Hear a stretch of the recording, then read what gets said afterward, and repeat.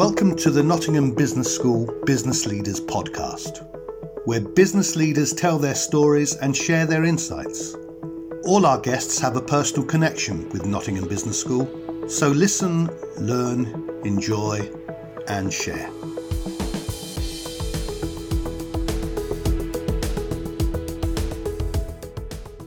Inspirational Eileen Richards has dedicated more than 2 decades to helping empower women in business. In 2018, she was awarded an MBE for her promotion of female entrepreneurship. And as a businesswoman who always leads from the front, she is also president of East Midlands Chamber.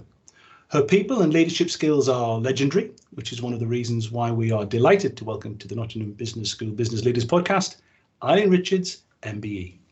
Hello, good evening. Thank you for having me. So, you've built your own very successful recruitment business, but you actually started in the industry in your 20s when a recruitment consultant advising you suggested that you would be good at her job. So how did all that come about? I went straight into a job straight from school, worked there for 7 years, started as an office junior and ended up in a senior position there. They were moving to Bristol. I didn't want to leave Leicester, so I didn't actually know what to do. Didn't know what a recruitment company actually did at that time. So walked into this recruitment agency and just said, I'd quite like to temp at as many businesses as possible. I know it's got to involve people. That's really important to me. But actually, I just don't know what that looks like now. So I did a couple of temp roles and got to know the team, going in with your timesheet each week. And that's when she said, we think you'd be really good at doing recruitment. And I was like, what's that? What does that entail? So that's how it all started. I stayed at that company for a while and I was headhunted to go somewhere else. And within sort of 2 years, 28 years old, I'd gone into a management role. And then at 30, they asked me to become the managing director for the south of the UK. You stayed with them a while and then you went out on your own? Yeah, stayed with them and grew a great team. And loved it. We had offices in Leicester, Birmingham and Crawley. Really, really successful. But it was sort of a personal situation that made me think, right, okay, what is it that I want to do? What is it that I'm good at? That we all do that sometimes in lives. I tend to give that advice to others and did it for myself for the first time. Took your own advice? Yeah, took my own advice and decided to set up ER recruitment. I've got to ask you this. If you hadn't been successful in business, and obviously you have been very successful, do you think you would have been a leader anyway? Yeah, I've thought about this many a time, and it's a discussion that kind of comes up regularly, isn't it? And I think people are born to be natural leaders, but I also think that confidence and success, and that's how it's been for me. You look back and think, that worked well. Actually, I made that happen, and that result was of an idea that I've had, but always with a great team. So I think I'm the sort of person that likes an action to everything that we do. So I think, yes, the answer is yes, I probably would. So go on, what do you love most about the leadership? Particular highs? Come on, give me some big highs you've had. The big highs is the people, watching the development of my own team. And I guess because of the nature of the role that we do in recruitment, it's watching people, develop, grow and aiding them to do that. And it's also just that making a difference as well, being involved in something and watching it from absolutely nothing becoming something really, really incredible. But again, watching those people grow with you at the same time. I've had a couple of occasions where I've ended up working for people I've taken on as trainees. You ever had that before? I've seen that happen a lot. I have seen that happen a lot. And that's good. I had some advice years ago. Somebody said, never be scared to recruit somebody that might be better than you in a certain area. And I still think that, businesses don't always do that if they think somebody might be better. But why not? It makes the job and the end result easier, doesn't it? It does. And so those are the upsides of leadership. What have been the downsides in your experience? What are the things that haven't gone so well? There are very few, thankfully. And for me, I think it's probably around loyalty, perhaps where you've worked with somebody and it's not sometimes why people do it, because people leave and people move on. It's sometimes the way in which people do it. And I think they are sometimes the lows because I care so much about what I do and I genuinely care about the relationships that I build. I think they're the times when you say that's kind of more of a low time, but it's all experience. Let's go back to the beginning. You were born and brought up in Leicester, the city where you still live, and you obviously love. I mean, you were the fifth of 7 children, so I'm guessing there was a competitive element in there. Was there anything in your early life that you think contributed to your future achievements as an entrepreneur and a leader? Yeah, I think being one of 7 children was absolutely fantastic. We didn't have a lot of money, but, back in the day, we also didn't have things like mobile phones. We kind of weren't distracted. We had to communicate. We had to talk to each other. And I don't think we were overly competitive, because I think we were all good at different things. So what happened there is we were all encouraged, and it made us try things, whether it was, going on a bike or a skateboard or whatever, Irish dancing, Irish family. So I think it was that communication skill. But being one of 7 children, you had to have the loudest voice or the funniest story sometimes, to be heard. So I think there was a lesson learned there, Mike. Yes, I'm familiar with all that, yeah. When you were first appointed an MD, I was reading through some articles about you. When you first appointed MD of the recruitment company originally, I think, you talked about suffering from imposter syndrome. So I think I know what that is, but how did you get over it?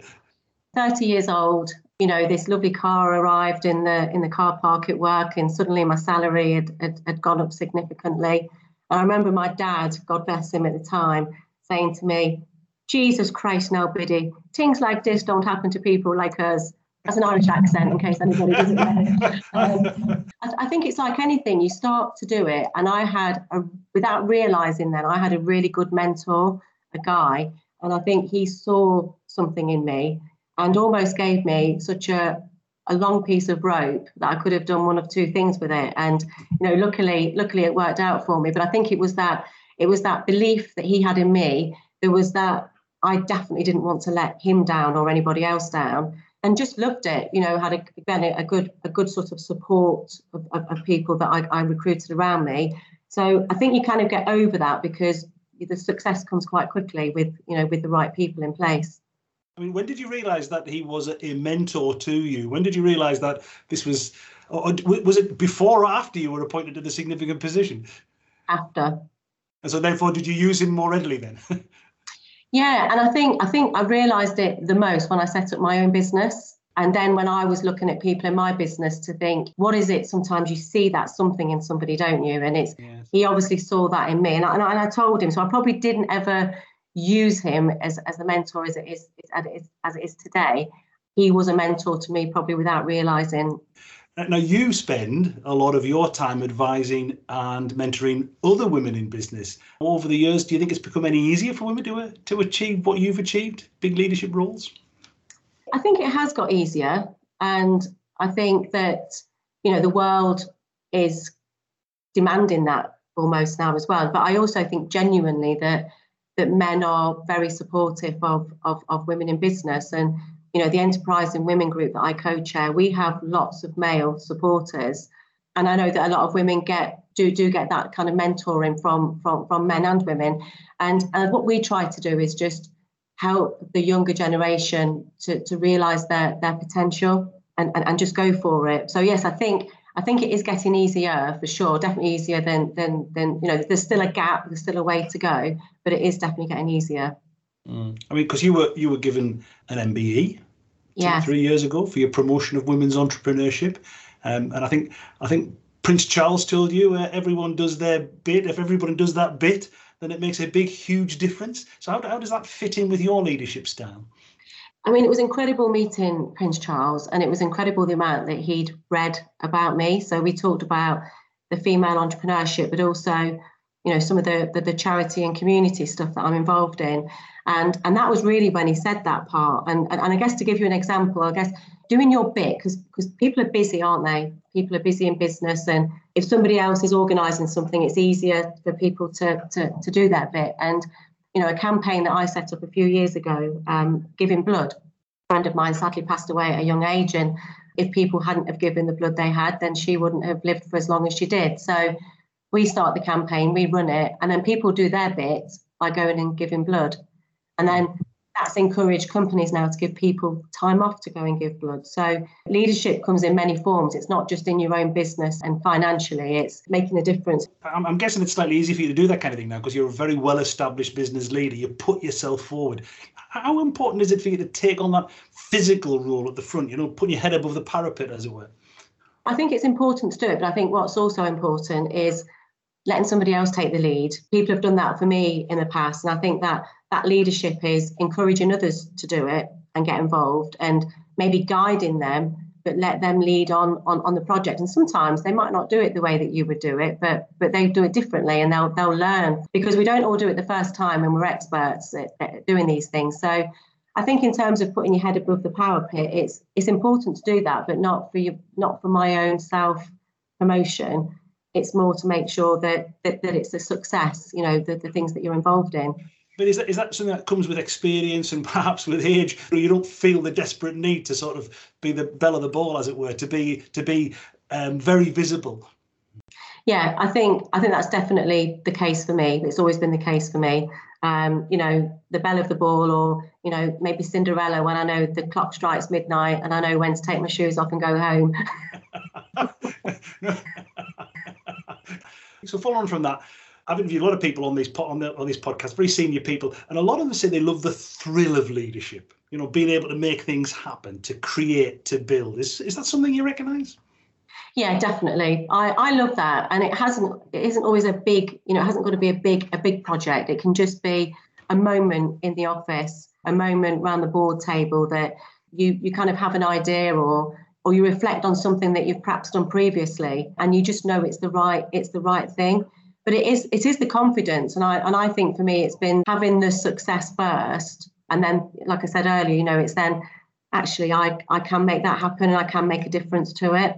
But yeah, the thrill is exhilarating when you do something and you do it as a team or with a group of people. It's fantastic when you get that that great result at the end. You've achieved a lot. You've set up your own successful company. You've won awards for your achievements. What do you know now that you wish you'd known when you started? Oh God, where do I start with that? I think there's a couple of things. I think investing in myself more in the early days. That the training, maybe recognizing what a mentor was and the importance of a mentor. I mean, do you think people do invest enough time and energy in themselves? Because there is a thing that the next generation of leaders are going to be a little bit more well balanced. They're less inclined to go out on a limb than this generation. What do you think of that? Yeah, I absolutely agree. I think some of my generation, people that I know that have set up businesses, they do it really well. They've perhaps got that expertise in that product or that service. But where we've had to improve is outsourcing, because we're not good at everything. So it's from that young age, you're not head of finance and head of marketing and the managing director and head of IT. But I think, as business leaders, we tend to get too involved in the areas that aren't necessarily our expertise. So I think either, recruiting those people in or outsourcing that skill set to the expert gives you that time and confidence to focus on what it is that you do well. And that takes time. And I think the younger generation coming through, so I'm an ambassador for Generation Next for the East Midlands Chamber, and that's aimed at 18 to 35-year-olds. And, the significance difference there is it's the language they use. So they engage with people because they use certain terminology and they're talking to their, to their age group. Their confidence is great, and I love to see that.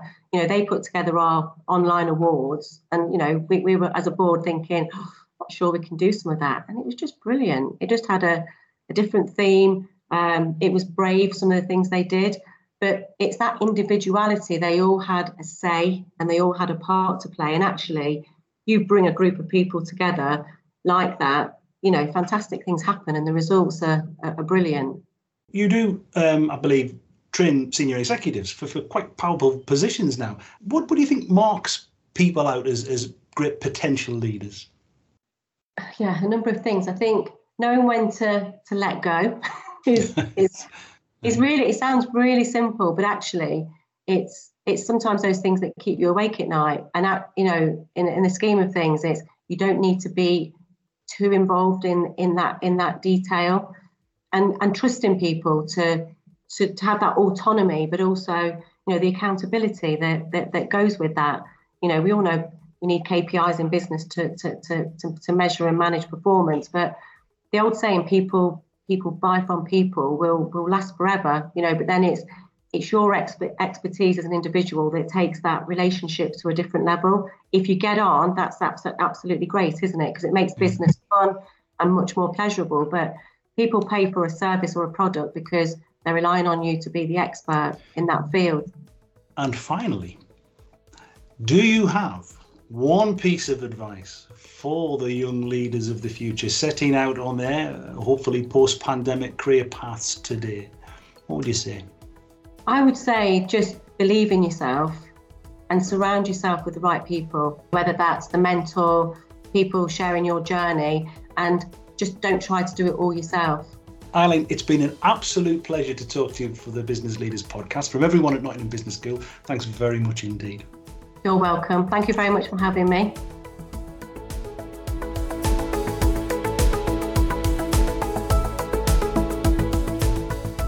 If you enjoyed this episode, then why not check out some of the others that are also available, including those with former banking executive Robin Fole, the Army's chief medic Peter Homer, and sports marketing guru Charlotte Cox. The Nottingham Business School Business Leaders podcast is produced for Nottingham Trent University by Celtic Tiger Productions. Your presenter was Mike Sassi, and your producer was John Collins.